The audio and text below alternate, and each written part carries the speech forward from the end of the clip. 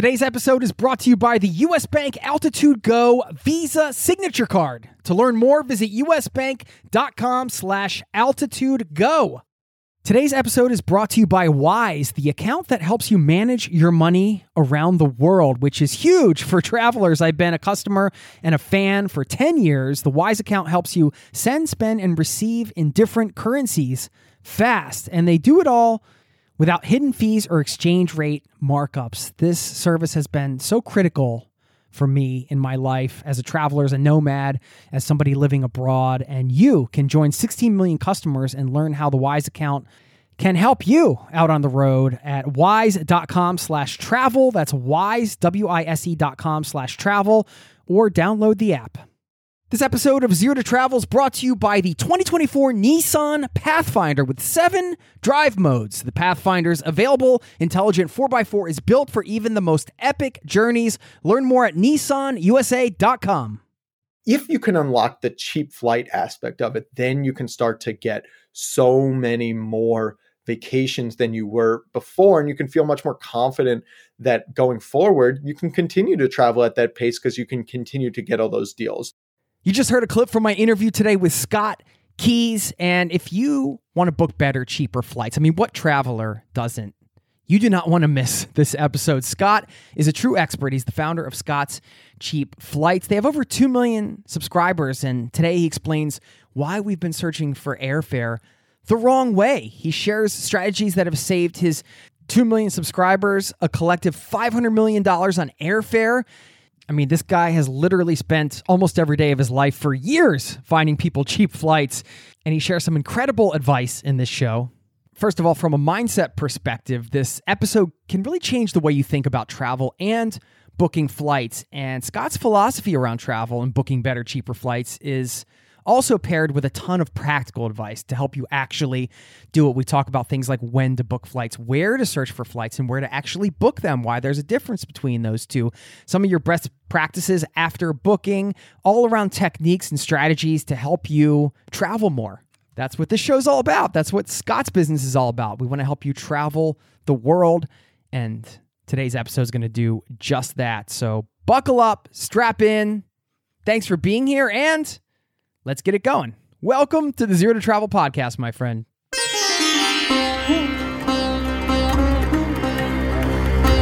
You're listening to the Zero to Travel podcast, where we explore exciting travel-based work, lifestyle, and business opportunities, helping you to achieve your wildest travel dreams. And now your host, world wanderer and travel junkie, Jason Moore.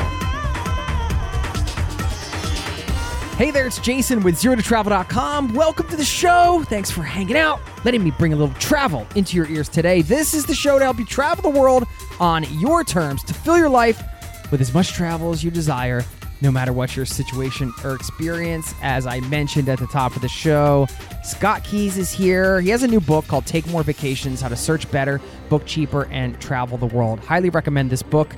It gives you all of the strategies you need to book flights, but also fundamental understanding of why these strategies work and an approach to booking flights that just might change the way you travel forever. You will hear more about that in today's interview. It's pretty amazing how much the flight booking process can impact your overall trip in more ways than you might think. I'll share some thoughts around that after the interview segment, so stick around for that. Plus, I'll leave you with a quote. And I've got to shout out somebody in this community who's spending their first week doing something for the first time. So I want to give them some congrats, give them a little love. So stick around for all of that. Now, let's slip and slide into today's interview, and I will see you on the other side, my friend. Salida del vuelo TAP Air, Portugal, 733, con destino Oporto. Señores pasajeros, embarquen por la puerta número 36. Departure of flight TAP Air, Portugal, 733. Well, I have the pleasure of being on the line here with Scott Keys, who is the founder of Scott's Cheap Flights, a travel platform with over 2 million members around the world. It's been called the travel world's best kept secret. He's also the author of a new book with maybe one of the best book titles I've ever heard, at least in travel. Take More Vacations, How to Search Better, Book Cheaper, and Travel the World. Well done, Scott. Welcome to the Zero to Travel podcast, my friend. Jason, thank you so much for having me. It's my pleasure. Excited to pick your brain. I mean, we've got a true expert here, so we're going to get you all listening tips on how to find the absolute best flight deals out there. You're in Portland, right? I mean, it's crazy hot there right now, isn't it? It's a heat wave right now. Yes, it is. And not only that, but so many of us live in Portland, moved to Portland because we couldn't handle those extreme temperatures, is why we don't live in Arizona. And it's been pretty brutal. I'm not going to lie. But thankfully the heat wave is past us, and let's just fingers crossed it doesn't happen again anytime soon. Yeah. How did you end up there? Did you grow up there or? No. So my brother actually moved here some number of years ago, and he had young twins and gave the hard sell to the rest of the family to come move out. Luckily enough, I love Portland. It's one of my favorite cities in the country, one of my favorite cities in the world. And I always feel like I have to bite my tongue just a little bit when I'm talking about Portland, because I'm going to come across as a total fanboy otherwise. But needless to say, it was not a hard sell that needed on my end. We were really excited to move out here. We came from Colorado before that, and been out here for going on 5 years. Did you grow up in Colorado, or were you just living out there? No, I grew up in Ohio, actually, Southwest Ohio, just a small little town out there called Yellow Springs. The only reason anybody's ever heard of it is that it's the hometown of Dave Chappelle.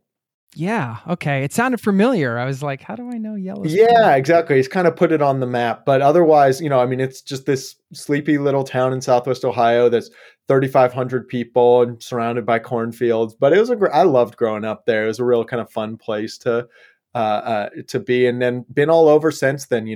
Went to college in California, lived in DC and Mexico and Colorado, and now out in Oregon. Colorado is I feel like it's my true home in a lot of ways, because I was living in Boulder before I moved to Norway. It's beautiful. I'm just having the mountains in the background to look at and just kind of ground you and orient you is such a special thing out there. Yeah.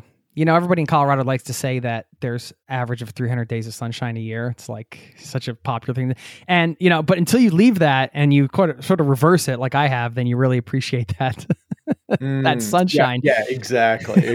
Quite the opposite out here in Portland. So, yeah, we were talking a little bit beforehand. It sounds like you're in an international couple as well. That's right. So my American grew up in the U.S. My wife's actually Ukrainian. Well, she grew up in Ukraine, spent the first 16 years of her life there, and then moved to the U.S. In American now. But kind of one of those things where it's just been a fun thing in our household because live with my mother-in-law as well. And so I hear Russian in the household as often as I hear English. And we're trying to raise our young daughter to be bilingual, both English and Russian. Do you speak any Russian now, or? I know some words. I've picked up words here and there, but my daughter knows more Russian than I do, and she's 2.5. So I definitely have a long way to go. Yeah. So I got worried because I have 2 kids, and I'm like, one day they're going to be able to say things and I'm not going to understand, and then I'm going to be in serious trouble. So I better learn this language. So yeah, it's one of the reasons why I'm trying to secretly push her towards speaking Spanish as well, because I know enough Spanish to get by. My wife and mother-in-law know very little Spanish, and so maybe that can be me and my daughter's secret language, because she already gets one with the rest of the family. Right, that's a good idea. What kind of got you into travel? Well, I mean, it's like sometimes it's an amalgamation of experiences just growing up, and other times it might be like a light bulb moment type of trip thing. I'm not sure what the case was with you.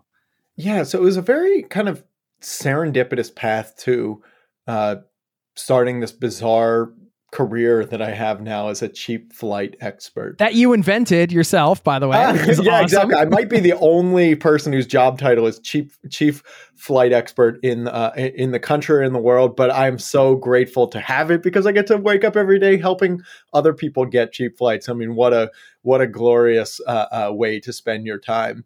But I wasn't always a cheap flight expert. I used to actually work as a journalist for years. I was a political journalist working based out of Washington, D.C., traveling around the country, covering, campaigns and conventions and conferences, all this type of stuff. And the funny thing, though, about journalism, well, it's a very laudable profession. It's very important. I have so much respect and admiration for journalists.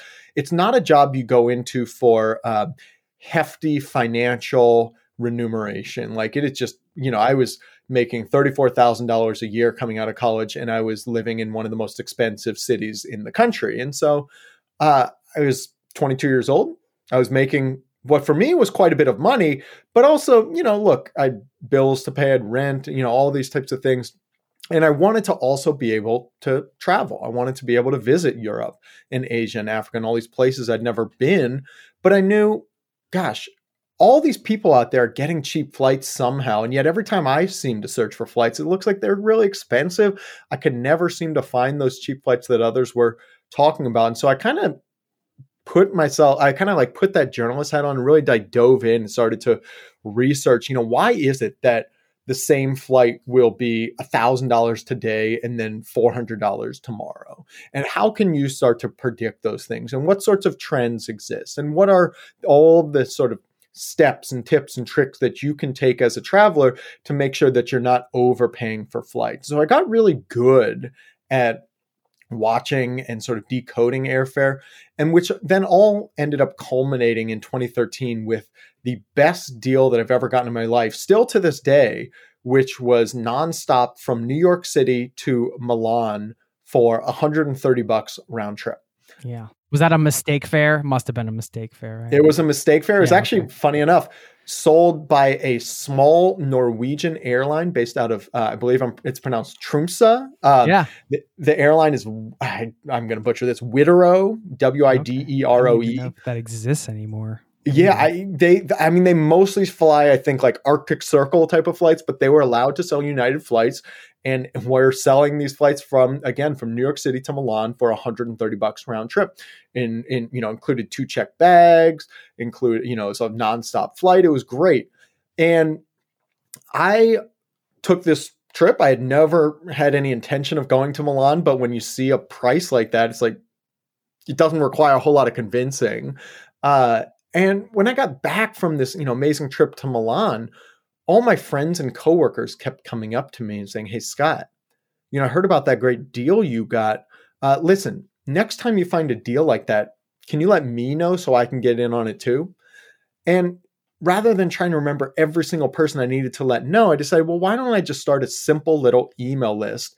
And that way I can let everybody know at once. And so in that moment, Scott's Cheap Flights was born, but I had no idea because I was just, I was just a journalist. This was just a hobby, something I did for the love of the game, but not something I was doing with any sort of intention of starting a business. It was just the simplest way to let my friends know when I found a great deal. But over time, it had grown large enough that there were like 5,000 people on the list a couple years later as friends told their friends and other people signed up. And I realized, gosh, there's a real hunger, a real demand for this. I wonder if there's a business opportunity there. And so in 2015, took this just hobby of an email list and turned it into an actual company that today, like you mentioned, has more than 2 million members and more than 40 people on the team, which is every time I say it, it feels like a pinch yourself type of thing. Like I cannot believe that Scott's Cheap Flights has 40 employees, but it's such a treat to be able to get to do this work every day. Well, congratulations on all that, by the way. I was going to ask you really quick, what's harder, growing a company to 40 employees and 2 million members or writing a book? Oh, gosh. Writing a book is kind of brutal, right? It is. Well, because it's such a solitary experience. It's like you get your proposal, you write your outline, you get an agent. If you're really lucky, you get it bid on and accepted by a publisher. And then you just kind of go dark for 12 months, 18 months. I'm out, guys. Good luck running the ship. Yeah, because you're just sitting there heads down trying to focus on this thing. And so it's hard to say which one's more difficult because it was a totally different skill set, the types of things that make you productive and good at writing, especially like a long form work versus the types of things to grow, a company and a membership base is much more day to day versus the sort of long-term planning. And so one of the reasons why I actually wanted to write this book and was so glad to do so is because I missed that process of writing, that process of like researching and digging in and really kind of getting your paws dirty on a subject versus the more kind of day-to-day work that I'd been doing at SCF. And it was fun to sort of put 18 months of effort into one thing and then finally see the fruits of your labor from it. Yeah. And so, I mean, the book's awesome. If you want to book cheap flights, it's got everything in it. I think it lives up to the title, Take More Vacations. Yeah, it's something I'm sure satisfying just about taking all of the knowledge in your head and getting it out there and laying it and be like, all right, here's everything about this. Now you all have everything you need. You have questions? Yeah. Go get this book. Like, there are many reasons why I wrote this book, but one among them was the fact that for almost every single day for the past 5 years, I get asked, Scott, how do you actually find cheap flights? Like, what's the secret? What can I do to get a better deal? And rather than trying to, answer each question one off, I realized, gosh, we need a more comprehensive approach, in part because I think that getting cheap flights is not a matter of, a promo code. It's not a matter of clearing your cookies. It's not these simple little one-off like hacks or tactics. The way to get cheap flights, what I realized is that it's much more about completely shifting your strategy, completely shifting the way that you tend to approach planning, vacation planning and booking flights and whatnot. Because if you can master this and you can put yourself in a position that you are getting cheap flights regularly, then it just transforms your vacation life from something that you did maybe once a year, at least here in the US, to something you're doing 3 or 4 times a year and can always expect that there's going to be another cheap flight around the corner because you've gotten really good at mastering the strategy of getting cheap flights. All right, well, let's talk about that because since you brought it up, of course, this is like a huge part of what I wanted to talk to you about. I have other questions as well, but I don't want to wait too long to get into the flight stuff because you got a lot of knowledge to share here. Yeah, finding cheap plane tickets. I mean, when you say the strategy or the philosophy, can you just break that down to somebody listening? Be like, okay, yeah, I love what Scott just said. I want to take 4 or 5 vacations a year or whatever the case is. Like, what do you, because yeah, I think we've been booking flights all wrong.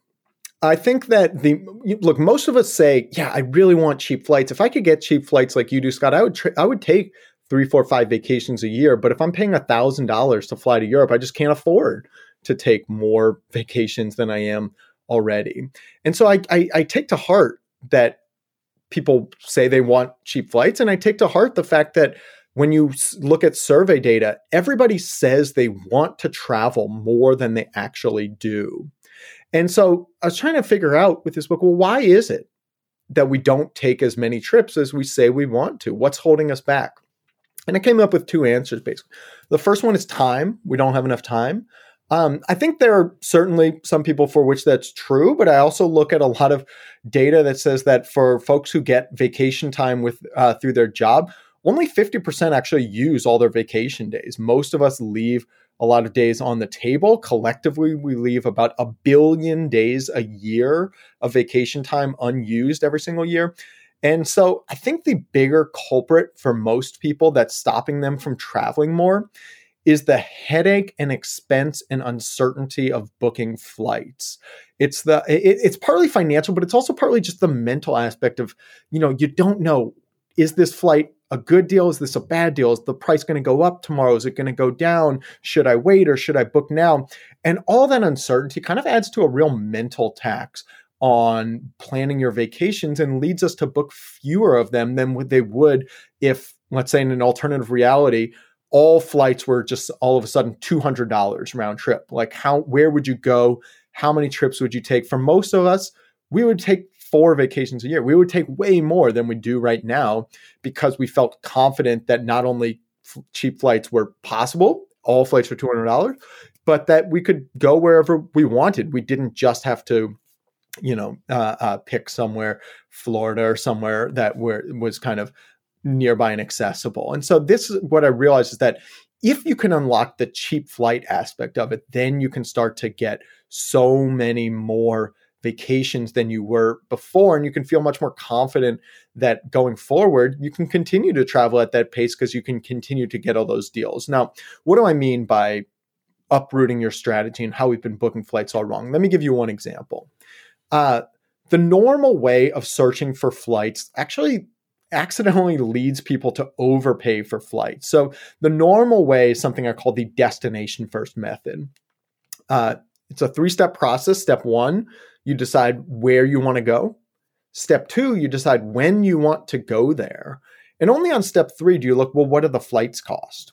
And by setting price as the last priority, it's not terribly surprising that we end up with some pretty expensive flights. And so instead, what I recommend is if cheap flights are a priority, make them the top priority. Take that same 3-step process and flip it on its head. Step 1, where are there cheap flights out of my home airport? Step 2, of those places that are cheap, which one interests me the most? Step 3, what dates work for my schedule? And by setting price as the top priority rather than the last priority, that's how you get cheap flights, and that's how you end up booking 3 or 4 vacations for the same price you used to pay for one. This episode is brought to you by US Bank.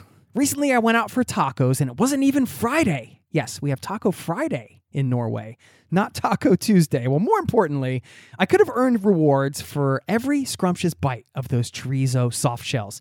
Introducing the US Bank Altitude Go Visa Signature Card. Earn 4 times points when you go out for dining or order takeout and restaurant delivery, including tacos. Plus, you can earn 2 times points when you shop for or order your groceries, 2 times points when you need to fill up or charge up at gas stations and EV charging stations. You're even rewarded with 2 times points just for your favorite streaming services. Go to usbank.com/altitude-go to learn more about how you can earn 20,000 bonus points worth $200 if you spend $1,000 in the first 90 days of opening your account. Win big with the US Bank Altitude Go Visa Signature Card. Visit usbank.com/altitude-go to apply. Limited time offer. The creditor and issuer of this card is US Bank National Association, pursuant to a license from Visa USA Inc. Some restrictions may apply. This episode of Zero to Travel is presented by the 2024 Nissan Pathfinder. From muddy jungle paths and snowy trails to rolling sand dunes, the 2024 Nissan Pathfinder has the capability to take you to some of the most epic destinations on Earth. We're excited to partner with Nissan because our listeners know we love to celebrate the joy of exploring the world and finding the best off-the-beaten-path destinations to visit. And there's no better vehicle for that than the 2024 Nissan Pathfinder. With 7 drive modes, the Pathfinder's available intelligent 4x4 is built for even the most epic journeys, and it even has the best towing capacity in its class, up to 6,000 pounds, so you can bring the fun with you. But Nissan also knows that it's not just about where you go. In a Pathfinder, the real fun comes from getting there, and that's something we love celebrating here on the Zero to Travel podcast. We believe that life is about finding that joy within the journey itself, and that's why we're thrilled to partner with Nissan to celebrate adventurers everywhere. So thanks again to Nissan for sponsoring this episode of Zero to Travel and for the reminder to chase bigger, better, more exciting adventures and enjoy the ride along the way. Learn more at nissanusa.com. Yeah, I mean, it makes a ton of sense. And I think people listening, for the independent traveler, there is an openness, I feel, in terms of where to go. Sometimes you just really want to go to a place, but there are a lot of different ways to get there, right? Well, let's now on the other side of that coin, let's talk about the strategy or some of the strategies you share in the book when you don't have flexibility. And a good example of that might be a destination wedding or something, right? Like people are getting married on a certain weekend and everybody has to fly there and spend a bunch of money. And you're like, why did they do this to me? No. But, sometimes you just have to go to a certain place and be there at a certain time. So what do you do in that scenario? That's right. So I'm glad you brought up this subject of flexibility, because I think it's one of the most important and one of the most misunderstood aspects of the cheap flight world. The biggest objection I get when I'm out here preaching the cheap flight gospel is essentially, well, that's all well and good, but that's only for people who have flexibility. I don't have flexibility, and so I can't get cheap flights. I'm resigned to expensive flights. And I try to tell people, no, that's absolutely not the case for a number of reasons. The first and foremost is that people talk about flexibility as though it's an on-off switch. Either you've got full flexibility or you've got no flexibility. When in reality, it's a dimmer switch. There's a whole spectrum of how much flexibility you have. Now, it's certainly the case that yes, if you have total flexibility, your odds of getting a cheap flight are better than if you have zero flexibility. But oftentimes we have more flexibility than we might have realized. So let's say you are going to that destination wedding. And so the date's pretty well locked in, though not 100%. You could still go a day or two earlier. You could come back a day or two later. But even let's say it's a destination wedding in Portugal, beautiful area, really kind of flying overseas. Now, you don't have flexibility about the dates, but you do have flexibility in the two main other areas where where you kind of have some leeway, and that's the airports you're flying to and from, and when you book your flights. And so what I mean by that is, let's say you live in Philadelphia. You might be searching for flights from Philadelphia to Lisbon, and they might be like $900 for the dates that you need. And so rather than paying this inflated price, what you should be doing is, first off, seeing, is there flexibility on either of the airports? So maybe flights from Philadelphia to Lisbon are $900, but flights from Newark to Lisbon are only $400. And then so the question to ask yourself is the taking the train from Philadelphia to Newark worth $500 to me? For most people, I think the answer is going to be yes. I would rather save $500 by taking the train. It doesn't have to be, but at least knowing what your options are is an important way to kind of give that context. Similarly, on the destination end, maybe flights from Philadelphia to Lisbon are $900, but flights from Philadelphia to Madrid are only $300 or $400. And can you get from Madrid to Lisbon for under $500? Absolutely. Similarly with when you book, you've got flexibility on when you actually book that flight. If you book it a couple weeks before you fly, it's almost certainly going to be quite a bit more expensive than if you had booked it a few months before. And if you started searching, 6-8 months ahead of time and only said, okay, I'm going to monitor this, I'm going to watch, and when that cheap flight pops up that works for my home airport, that's when I'm going to pull the trigger. That's oftentimes how you get a cheap flight, even when you have a little flexibility, by checking and starting your search well in advance. Because the funny thing about airfares, there's not a single, most of us talk about flights as though there's a single price. Oh, what does it cost to fly from, to Portugal? What does it cost to fly to Hawaii? But in reality, there are, airfare is not something where there's one price. It is constantly going up and going down. I like to give this example of a recent flight from Atlanta to Amsterdam that on Monday, Atlanta to Amsterdam, this flight was $800 round trip. On Tuesday, it was $300 round trip. And on Wednesday, it was $1,300 round trip. And it was the exact same flight. That's the thing that stresses you out, right? Right, exactly. But recognizing that today's expensive flight might be tomorrow's cheap flight. And this is why it's so important to be monitoring well in advance and be patient when it's expensive, but pull the trigger quickly when those flights are cheap. Yeah. Okay. Maybe you can break down the process for us, how we actually search for a cheap flight, or what your methodology would be. So let's pretend this entire podcast audience is gathered around you on your laptop. We're looking over your shoulder. We'll start with maybe we're going a little journalistic here. We'll start with the when. First of all, when should we be looking for flights? Generally, I know there's no hard and fast rule, but in your experience, and obviously you have a lot of data on this, so what is the ideal time frame for actually booking a flight? Like, I have to go back to the States this fall. I'm going to start looking for flights soon, but is there a sweet spot? You know what I'm saying?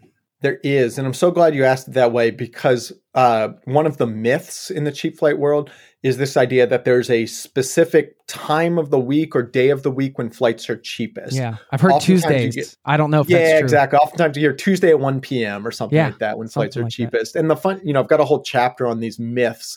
But the funny thing about that one is that it used to be true about 20 years ago. And that was when airlines first started selling their tickets online. They really did have one day, one specific predetermined time a week when they would load their fares. And if you were one of the first people who booked a flight right after they loaded their new fares, you might get some of the handful of cheap flights that they had available, or cheap seats that they had available. But the problem with that is that that dynamic of loading fares once a week manually has not been the case on how airlines set their prices for years. Nowadays, airfare is set algorithmically, and it's changing by the day, sometimes by the hour, sometimes even by the minute. So flights are not, there's not a specific time or day when flights are cheapest, but here is instead the best approach to take. To think in what I call Goldilocks windows. This is a window in advance of travel when cheap flights are most likely to pop up. So at least in the US, if you're traveling domestically, the Goldilocks window is about 1 to 3 months in advance of travel. For international flights, it's about 2 to 8 months in advance. So it's not, far as 8 months, huh? Yeah, it can be. It's not too early, not too late. You don't want to wait till last minute because those flights tend to be very expensive because of business travelers. But oftentimes, actually, and especially with domestic flights, you really don't want to book too early because, if there's a flight from, let's say, New York to Paris, that's $600, 8 or 10 months out, like that's a decent price. It's a little bit better than normal, but we regularly see flights from New York to Paris for, $350, $300 round trip. And if you have already locked in your price at $600, well, you don't have a chance to go back and get the cheaper flight at $300 if that pops up later. And so those kind of thinking in terms of those Goldilocks windows and monitoring flights during them, and remembering that not every flight is going to be cheap during those periods, but that's when your odds are best of a cheap flight popping up. And that's when you should really be kind of monitoring, paying attention, setting alerts, and especially checking your email inbox for those Scott's Cheap Flights alerts. Yeah. Okay. So I know you have your service, then you can also set alerts on the airline website as well. Mm-hmm. And Google Flights, Kayak, and wherever your preference. For that specific thing. Okay. All right. So we're still hunched over your shoulder now. Maybe some time's passed. We're 8 months out, 7 months out. I don't know. You're like, why are all these people still here? All right. We're ready to book. So let's get into what website are you using? Are you kind of using the aggregators? Are you going for the airline website? Are you doing like a search on multiple sites? And how do you do it? Let's just walk us through. I'm doing both. The general best practice is to search on one of the, flight search engines, one of these meta search sites that searches across the airlines.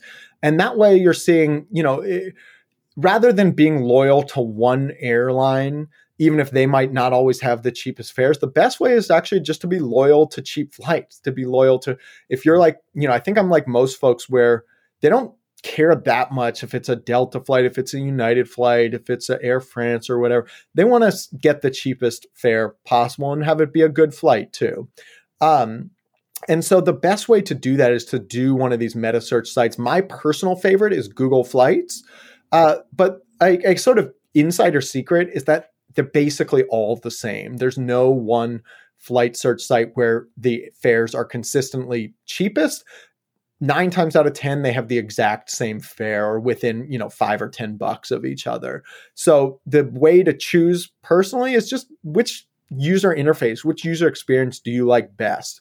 For, a lot of folks like Skyscanner, some folks like Kayak, Priceline. For me, I like Google Flights the best. And the reason why is that not only is it lightning fast, but you have a lot of flexibility about where you search. So let me give you an example. Let's take that Philadelphia to Portugal flight.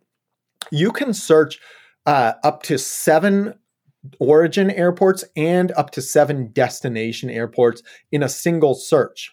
And so what that means is you can put in as your origin, not just Philadelphia, but also all 3 of the New York airports and all 3 of the Washington, D.C. area airports. So you're searching 7 of the destination ones, knowing, I can get to any of these places pretty easily on the train if need be. And you can search 7 destination airports. So Lisbon, Porto, Madrid, Barcelona, Paris, London, and Amsterdam. And it will show you instantly the cheapest fare on any one of those 49 routes, 7 times 7, any one of those 49 routes over the entire calendar. And so why this is so great is that it makes it really simple for a cheap flight lover to know what is the single cheapest option. And so what I'll do typically is I'll just search Philadelphia to Lisbon, and I'll see what that fare is. But the key is to not end your search there. I'll start off searching that. I'll say, okay, these flights are $900. And then I'll see on those 7x7, all those US airports to all those Europe airports, is there a significantly cheaper fare that way? Oh yeah, New York to Madrid is only $300 and New York to Lisbon is only $350. And then you can kind of make an informed choice about which one you think is the best for your situation. Maybe the most convenient thing is just to bite the bullet and buy that Philadelphia to Lisbon one, or hold out and hope it gets cheaper. But maybe you say, well, I've got a lot of time, but I don't have a lot of money. I'll take that train or that bus to New York and get that $350 flight to Lisbon. The way that most of us book our flights is akin to going into a restaurant and the waiter offers you the menu and you just brush it off and say, oh no, I'll have the filet mignon, please. Like, most of us at least like to know what the other things would cost and at least have a sense on how it all compares. But when we search for flights, we so often just search one thing. We come in with blinders and at the total expense of anything else, because I think for most folks, if they know I could save $500 if I just take a train up to New York, I think most people would love to do that. But so many of us miss it because we don't think any further than just searching our one route and pulling the trigger without any regard for what better fares might be out there. Yeah. Okay. That's an awesome breakdown. Thank you. Is Google Flights still sort of the overlay in some regard for the ITA matrix? Is that... It is, though they've not denigrated ITA Matrix, but it's just, 99% of people use Google Flights. And ITA Matrix is essentially the bones on which Google Flights was built. Do you use that at all? I used to, but they've made Google Flights so good and so powerful now that it's really not necessary. 10 years ago, there was a lot that you could do on ITA Matrix that you couldn't do on Google Flights. Nowadays, that's not the case. But one thing I just want to add a very slight addendum to where to search for flights. Well, I always search for flights based on Google Flights. I want to separate that from where you should book your flights, because while searching for flights is important to kind of compare across airlines, all things equal, it's generally best to book directly with the airline. And the reason why is that if anything goes awry with your flight, with your reservation, the flights get changed or canceled, or a global pandemic hits and you need a refund, it's far simpler to do so if you've booked directly with the airline than if you also have to deal with a middleman and their policies as well as the airlines. Generally speaking, the price tends to be the same whether you book on directly with the airline or what's called an online travel agency like Expedia. So, unless it's a significant discount through an OTA, I generally search for my flights on Google Flights, but I book them directly with the airline. Yeah. Okay, cool. Yeah, that's important. Thank you for sharing that.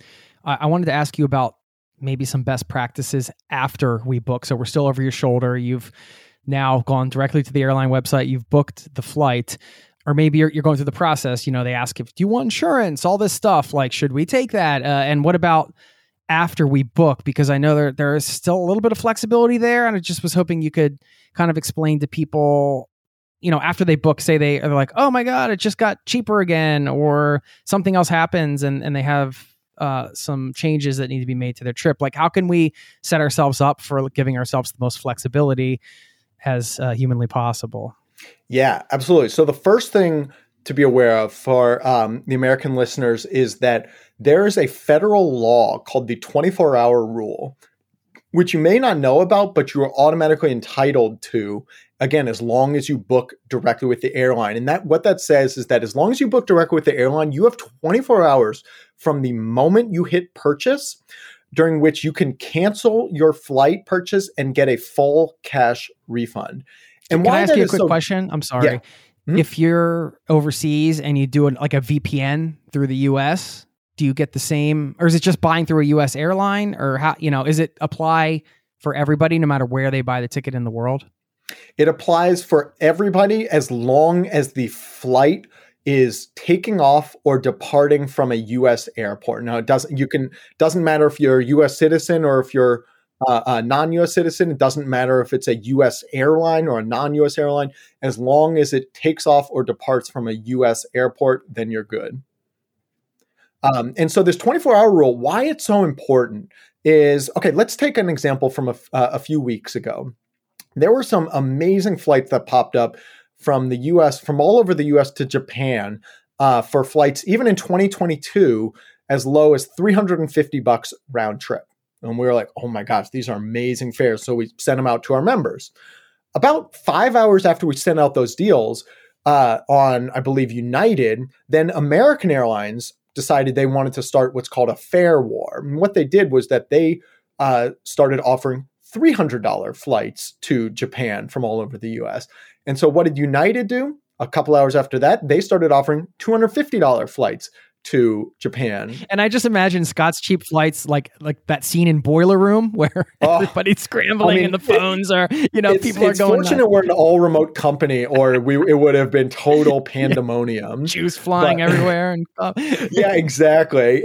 And so, but here's why the 24-hour rule can benefit you. Let's say you booked that original $350 flight, but then 6 hours later, the fares dropped all the way down to $202 round trip, which it did in this case. What you can do is book that new $202 round trip flight and then go back and cancel your old $350 flight, get a full cash refund for it, and find yourself the holder of a new, even cheaper flight. Now, this can be the case whether it's a cheaper flight. Maybe you had originally booked a connecting flight and then a nonstop one pops up at the same price. There are any number of cases. And so keeping an eye on the flight you booked or similar flights for the 24 hours after you booked is really important, because if it gets significantly better, you're still within that window where you can get a free cash, full cash refund and be able to get the better flight, no questions asked. So that's the big thing you want to make sure you're aware of right away. But then the other change that happened with flexibility is quietly during the pandemic, airlines got rid of what are called change fees. Pre-pandemic, you had to pay $200, $300, $400, $500, sometimes more if you want just to change your travel dates. The airlines got rid of that for the most part in the US. So now all the major US airlines, American, Delta, United, JetBlue, Hawaiian, Alaska, all joined Southwest in saying that as long as you booked in main economy or higher, as long as you didn't book one of the basic economy tickets, you automatically have flexibility so that you can change your dates later without having to pay any penalty to do so. Now, if your new dates are more expensive, you've got to cover that fare difference. But if the new dates are cheaper, you actually get the difference back in the form of a travel credit. So all the more reason to be prioritizing cheap flights. Now, this doesn't unfortunately apply to basic economy tickets. Your dates are still pretty well locked in. But the good news is that this getting rid of change fees is something the airlines have said is a permanent alteration, that you are never going to have to pay those change fees again. Now, how permanent is permanent? Who the heck knows? But I would be very confident that we're not going to see these again in the next at least 5 to 10 years. Okay. Thanks for that. Yeah. So I just wanted to make sure on one thing with the 24-hour rule. As long as the origin point is in the US, is it okay if it's an overseas flight? Does that 24-hour rule still apply? It doesn't have to leave and land in the United States. Correct. Yeah. Okay. Either or, as long as the flight either leaves from a US airport or lands in a US airport, even if it was departing, let's say, from Europe. Yeah. Yeah, that's huge because, well, there are a variety of reasons why you might want to have that in your back pocket, right? Well, and let me give you an example. I mean, we talked about if the fare gets cheaper, if a nonstop flight pops up rather than a connecting one. But where you see it actually really important is when what's called a mistake fare pops up. That $130 flight to Milan that I got that kicked off Scott's Cheap Flights, that was a fare that the airline did not mean to sell for $130. They probably meant to sell it for $1,300 and they forgot a zero at the end. when you find a mistake fare, they don't tend to last very long, usually a matter of hours. And so the best practice, rather than, waiting, sleeping on it, seeing how you feel tomorrow, by which time the mistake fare is almost certainly going to be gone. The best practice is instead to just book the flight and recognize that by booking it, what you've done is you've locked in the price for 24 hours, and you've given yourself 24 hours to decide, do I want to keep this flight, or do I want to cancel and get all my money back? And that's going to be the way that if you're not 100% sure you want a deal that, when a mistake fare pops up, still booking it, locking it in, and then giving yourself time to decide is going to be a much more fruitful path than just hoping it'll still be around tomorrow, in which case 99 times out of 100 it won't be. Okay. Let's say we do have to book some flights last minute, which tends to happen. And I know you've covered a lot of strategies in terms of flexibility, being flexible with maybe the airports you're flying in and out of, things like that. Is there anything we missed that might apply to last minute flights, or is it just all of those techniques kind of applied? Yeah, so last minute flights, like you mentioned, tend to be very expensive. And the reason why is business travel. Airlines realized that, decades ago, airlines would slash the price on unfilled seats at the last minute because they reasoned if any seat that's unfilled, as soon as the airplane door closes, is just lost potential revenue. So we want to fill as many seats as possible. What the airlines realized 30 or 40 years ago was that most of the people booking last minute flights weren't vacationers like you and I. They weren't leisure travelers. It was business travelers who, A, didn't know their plans until maybe a week or two before travel, and B, didn't care what the flight cost because it was their company paying, not them. And so the airlines realized, wow, we shouldn't be slashing the price to fill these seats. We should actually be jacking up the price in order to get as much potential money from business travelers as possible, even if that means some number of unfilled seats on the plane. So this is why you want to avoid booking last minute flights. And this is why you want to kind of disabuse yourself of the idea that, maybe if I just hold out to the last minute, a cheap flight will pop up. Almost never will. But if you do find yourself in a situation, let's just say you had thought you needed to work next week, but I don't know, your company just decides it's a week-long holiday. Everybody's on break. Like, oh my gosh, I should go somewhere. I all of a sudden have a week free. The best way, the ways that you can put yourself in the best position to get a cheap flight, even last minute, are A, keeping your destination as open and flexible as possible. I talk in the book about this idea of a cheap flight bullseye. If you say, I want to go to Hawaii August 24th through 31st, that's a very narrow bullseye, and it's very unlikely that a cheap flight is going to pop up. But if you say, I want to go to Hawaii anytime in August, that's a little bit bigger. You say, I want to go to Hawaii anytime in the summer or fall, that's even bigger. Say, I want to go take a vacation anywhere, anytime the rest of this year. That's anywhere where the water's blue. Bam. Exactly. That's a much bigger bullseye, and you're much more likely to find end up being able to get a cheap flight than if you had focused very narrowly on one destination and one set of dates. And so if you booking last minute, rather than focusing in just on one narrow place, keep your options as broad as possible. Not only keeping an eye on what we've sent you that's got cheap flights, but looking at, like, Google Flights has a great what's called Explore tool where you can say, here are my travel dates, or, I want to go for 1 week in July.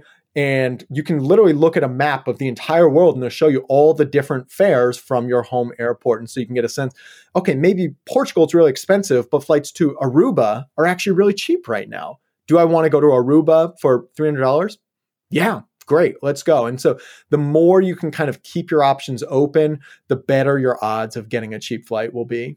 Would you love to have an incredible cup of coffee every day? I've tried it all. I've done the pour over, I've done the French press, but I tasted an AeroPress coffee many years ago and immediately I was sold. I had to get one. AeroPress is a patented 3-in-1 brew technology. This combines the flavor benefits of espresso, pour over, and French press all into one compact portable device built for travel or home. I love things you can use in both places.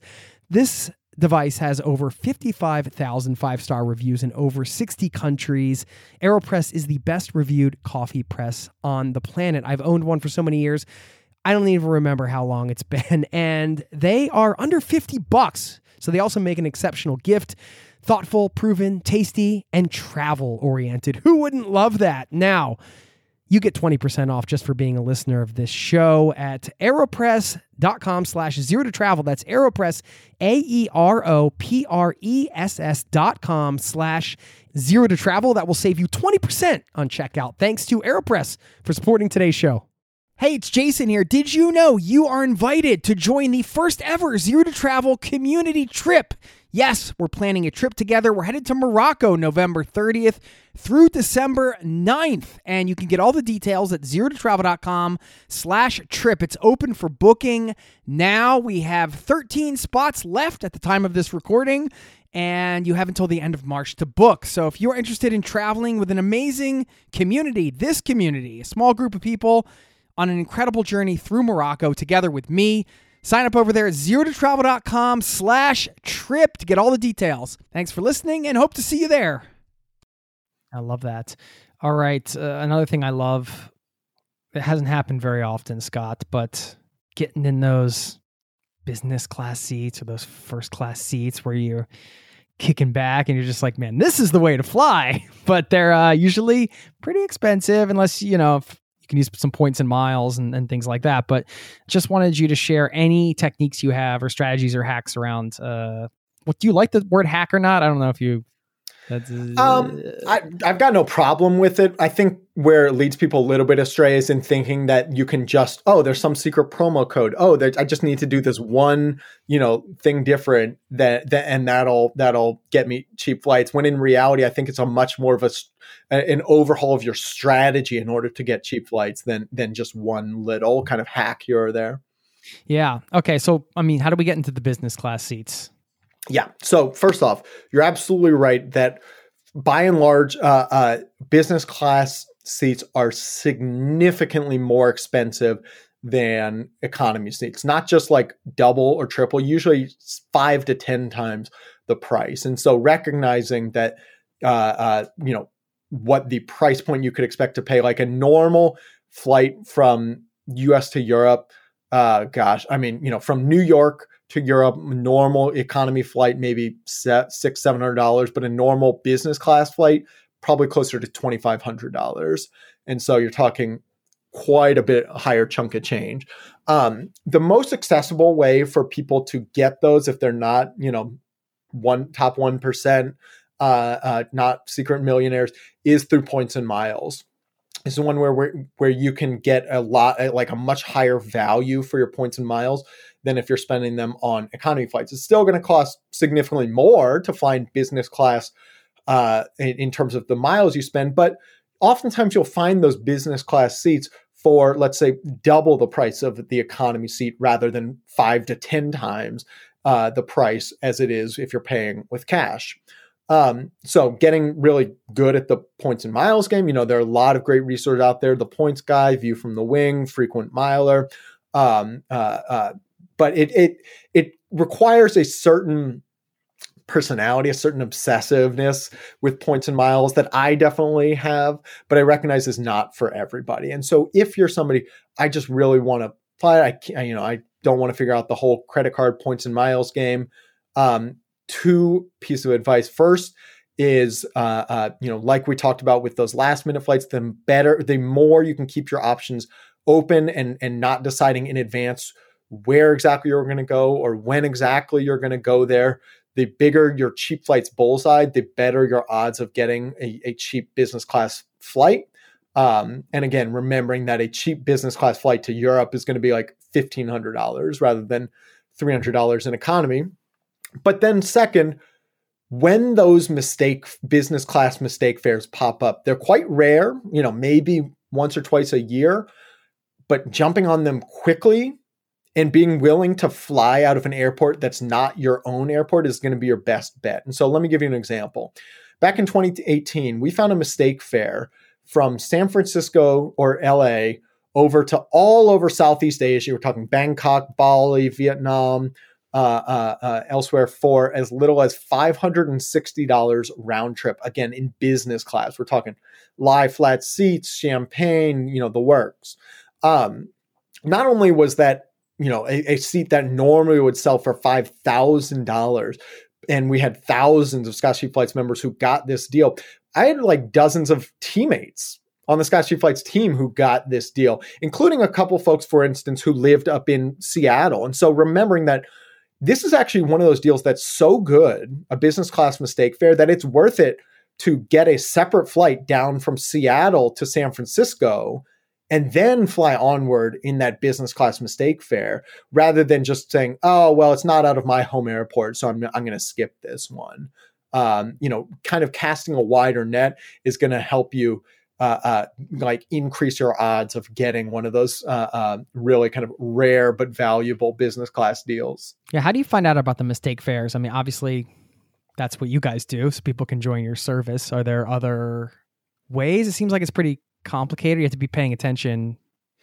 Yeah. Airfare is one of those funny things where, I'm often asked, like, what's the secret sauce, Scott? Like, how do you guys find all these cheap flights? And I'm glad to give the answer. It's not something we consider proprietary. It's that we are searching for flights 16, 18, 20 hours a day. And the old fashioned way, that elbow grease, that shoe leather. And look, I searching for flights is one of those things that for most people it's a chore and it's a bore. For me, I love searching for flights because for whatever reason, that's the way God made me, and I just enjoy the hunt. But for most people, they're like, I've got way better things to do. I've got other things. I cannot be bothered. And so you can be searching for flights 16, 18, 20 hours a day. You probably won't miss it when those rare mistake fares pop up.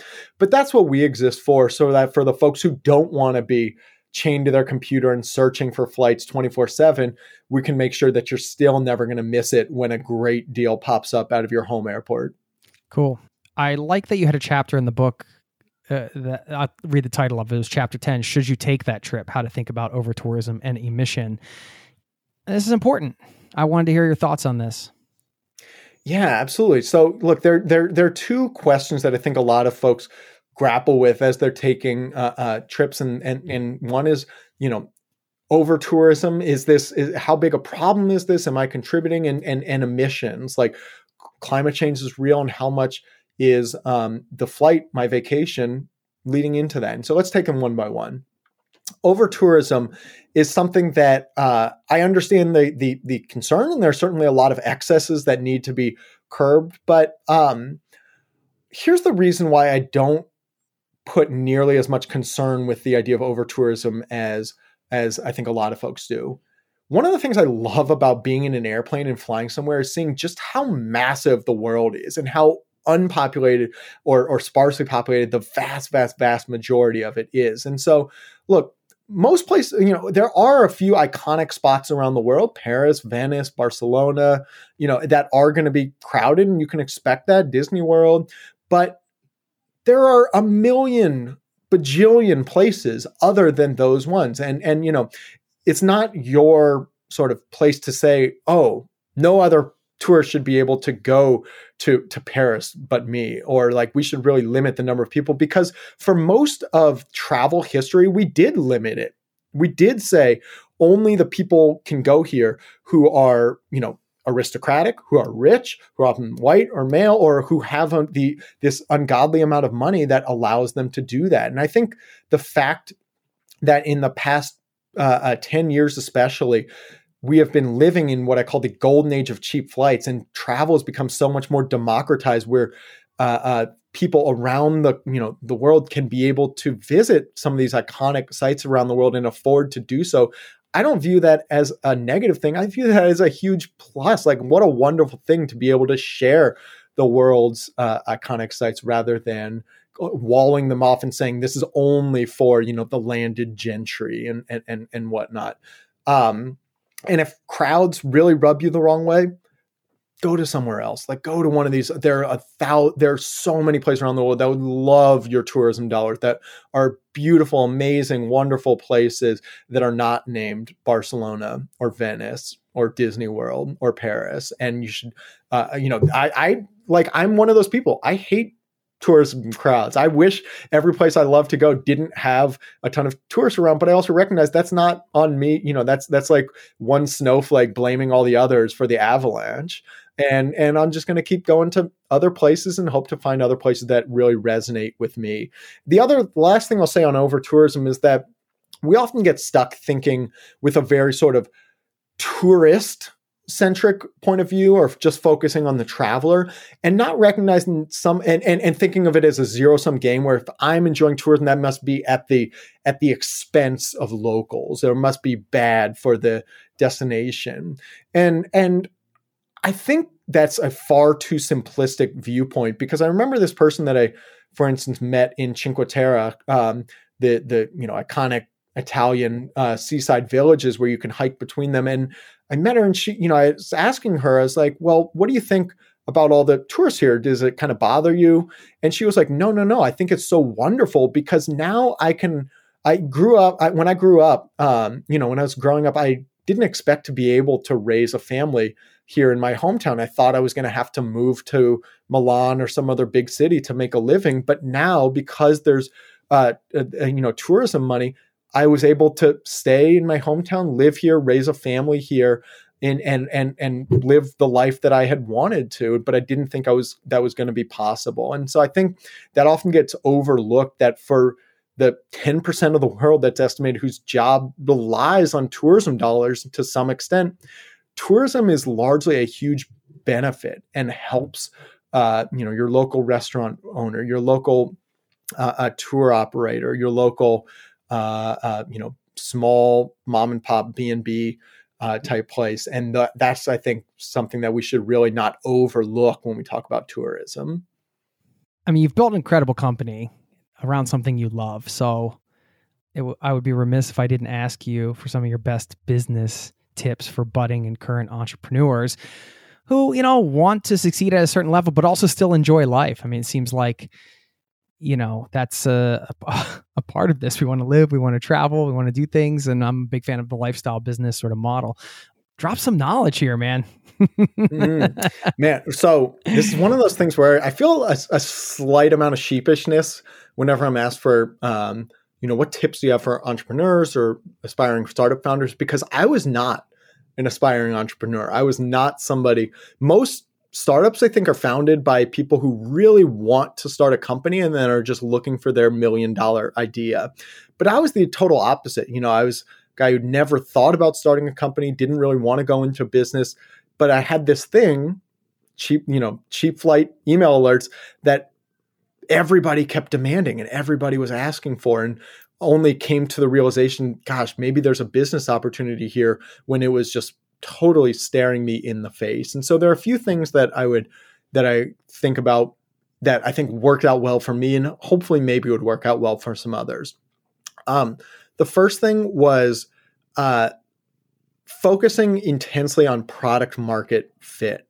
Oftentimes we do so much planning early on for writing out this business plan, trying to think about how people are going to interact with the product and what, are they going to like it or not like, and what sort of marketing we're going to do.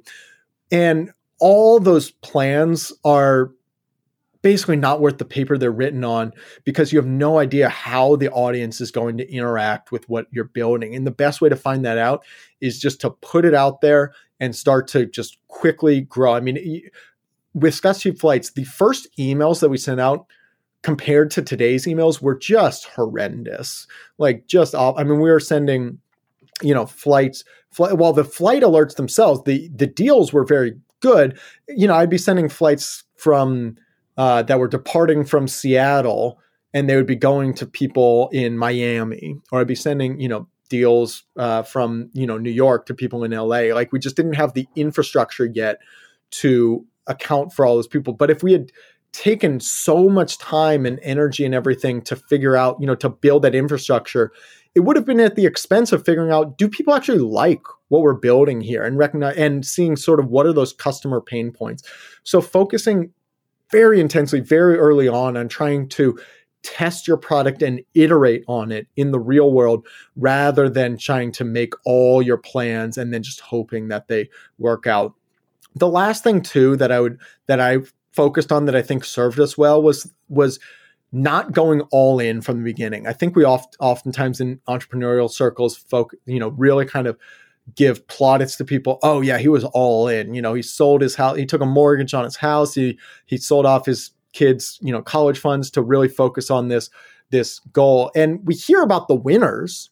Like we hear when that works out really well. We don't hear about the 99% of companies that didn't work out for, whose company failed and went under. And recognizing for myself early on that I didn't want to put all my eggs in one basket until I felt like this had a high chance of success, because I knew what the daunting odds were for most startups and most young companies. They're not good. And so I wanted to kind of get a sense, was this something people were willing to pay for? And was this something that I felt like had a high degree of success? So the last thing I'll mention here was with pricing. I took it from something that was a free product, something that I sent to people for fun as a hobby, to something that I was asking people to pay for, at least if they were going to be part of the premium tier. We've got the free tier and premium tier. And rather, recognizing that is a really kind of difficult categorical shift for a lot of people to make, to go from free to paid. I almost sort of ran a test where I set the price point so low that I just wanted to see, will people make that categorical shift? Will they take this from something they were getting for free to something that they're willing to pay for? And that's why I set the price at $2 a month, because I was like, I want this to be so cheap. Nobody's worried.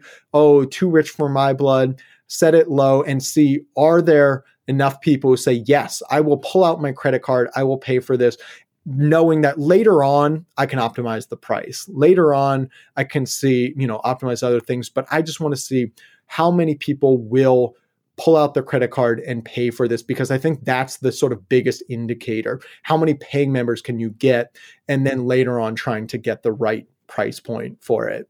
Awesome. Thank you. I know we're out of time, man. I had questions about post-COVID flight world and travel and all that stuff, but maybe we can have you back on another time. We'll have to do a round 2 sometime later. I'm excited for that. That would be great. Is the service right now just for the U.S.? Is that correct? It's just U.S. Right airports? Now it's just based, for folks who are looking for flights out of U.S. Any airports. plans to?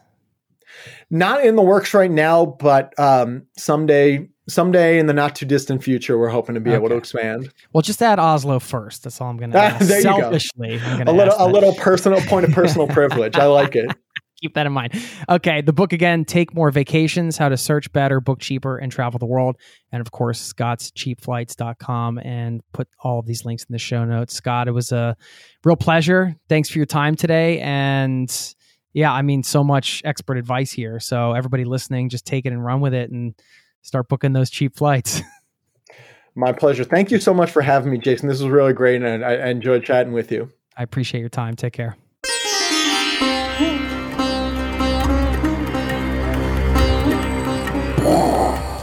That's the sound of me having my mind blown. Thank you, Scott, for stopping by the show, sharing so much with us today. And I'm sure if you're listening to this, you're probably pretty glad you did, I would imagine. I think Scott covered so much ground in this show. Again, recommend that book if you want to go deeper and really have that fundamental knowledge you need to book better, cheaper flights in perpetuity. There you go. That's what Scott helps you do. And I appreciate his time here on the Zero to Travel podcast. I am a sucker for some of the mindset side of things. And when it came to booking flights, I never really thought too much about how there could be a mindset around that. Scott laid it out, like just by changing your mindset can change the way you search for flights, the way you book them, and ultimately the places you go, where you travel to. It just opens up the world in a different way. And I think that's really valuable because, on the surface, a flight is really designed to get your physical body from point A to point B. But when you approach it in a different way, when you search for flights in a different way, it can really define your trip. This has happened to me in the past before. I can think of one example. I spent about 4 months in Argentina, in Chile, down in South America. And the reason why it was 4 months was because when I called to book the ticket, they wouldn't let me stay any longer. That was the maximum I was allowed to book. I couldn't book a one-way ticket, and at the time at least, and I needed to have a return. So I said, well, how long can I stay? And they gave me the return date, the latest possible one. And so I said, okay, set my return date for then. And that didn't mean I had to stick to that, but it did kind of put a bookend on my trip. And in a way, to find the trip, right? Because I knew the amount of time I had. I wasn't sure if I was going to go back home after that, but it created a framework for the trip. And when you lock in some of these logistical things, of course, that's going to define your trip in some ways. And the biggest takeaway for me coming out of this interview is that flexibility, right? I mean, I think this is a theme that comes up often in the podcast, is just maintaining flexibility as a traveler.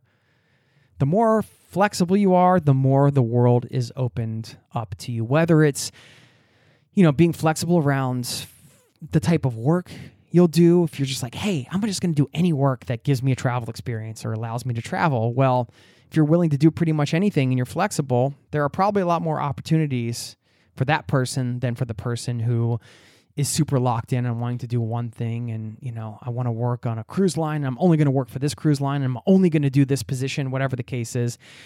You're a lot more limited. And as we discussed today, flexibility in booking flights and where you're going to go and how to maintain that flexibility when you're booking and searching for flights opens up the world a bit more, maybe forces you to consider destinations you hadn't thought about. Maybe that takes you in other different, unexpected, fun directions. Who knows? Flexibility is, I think, a really great thing to embrace. And certainly something that travel has taught me. The more I traveled, the more flexible I think I became as a person after sleeping in a variety of situations and having all of those things that can happen on the road that can maybe throw you off or change your plans. All of these things happen when you travel, and the more you kind of get bombarded with different changes and challenges and things, I think in some ways, at least for me, the more flexible of a human I became. And maybe you could interchange flexibility with open-mindedness. I'm not sure if they're two sides of the same coin or not, but nevertheless, being flexible, great way to travel the world and see more, in my humble opinion. Okay, I want to give a shout out to somebody in this community. I just got an email today. This caught my attention. The subject header, first week of digital nomad life. This is from Matt. He said, hi, Jason. I will try to keep this brief. There's a lot I could say to you. Very thankful I had the podcast to get me through this past year while I was stuck in one place, but dreamed of and made steps towards a digital nomad life. Like many people, the abrupt change in my life caused by COVID made me rethink a lot of things. The pandemic started only a few months after I returned from a trip to Nepal for the Everest Base Camp trek for my 40th birthday.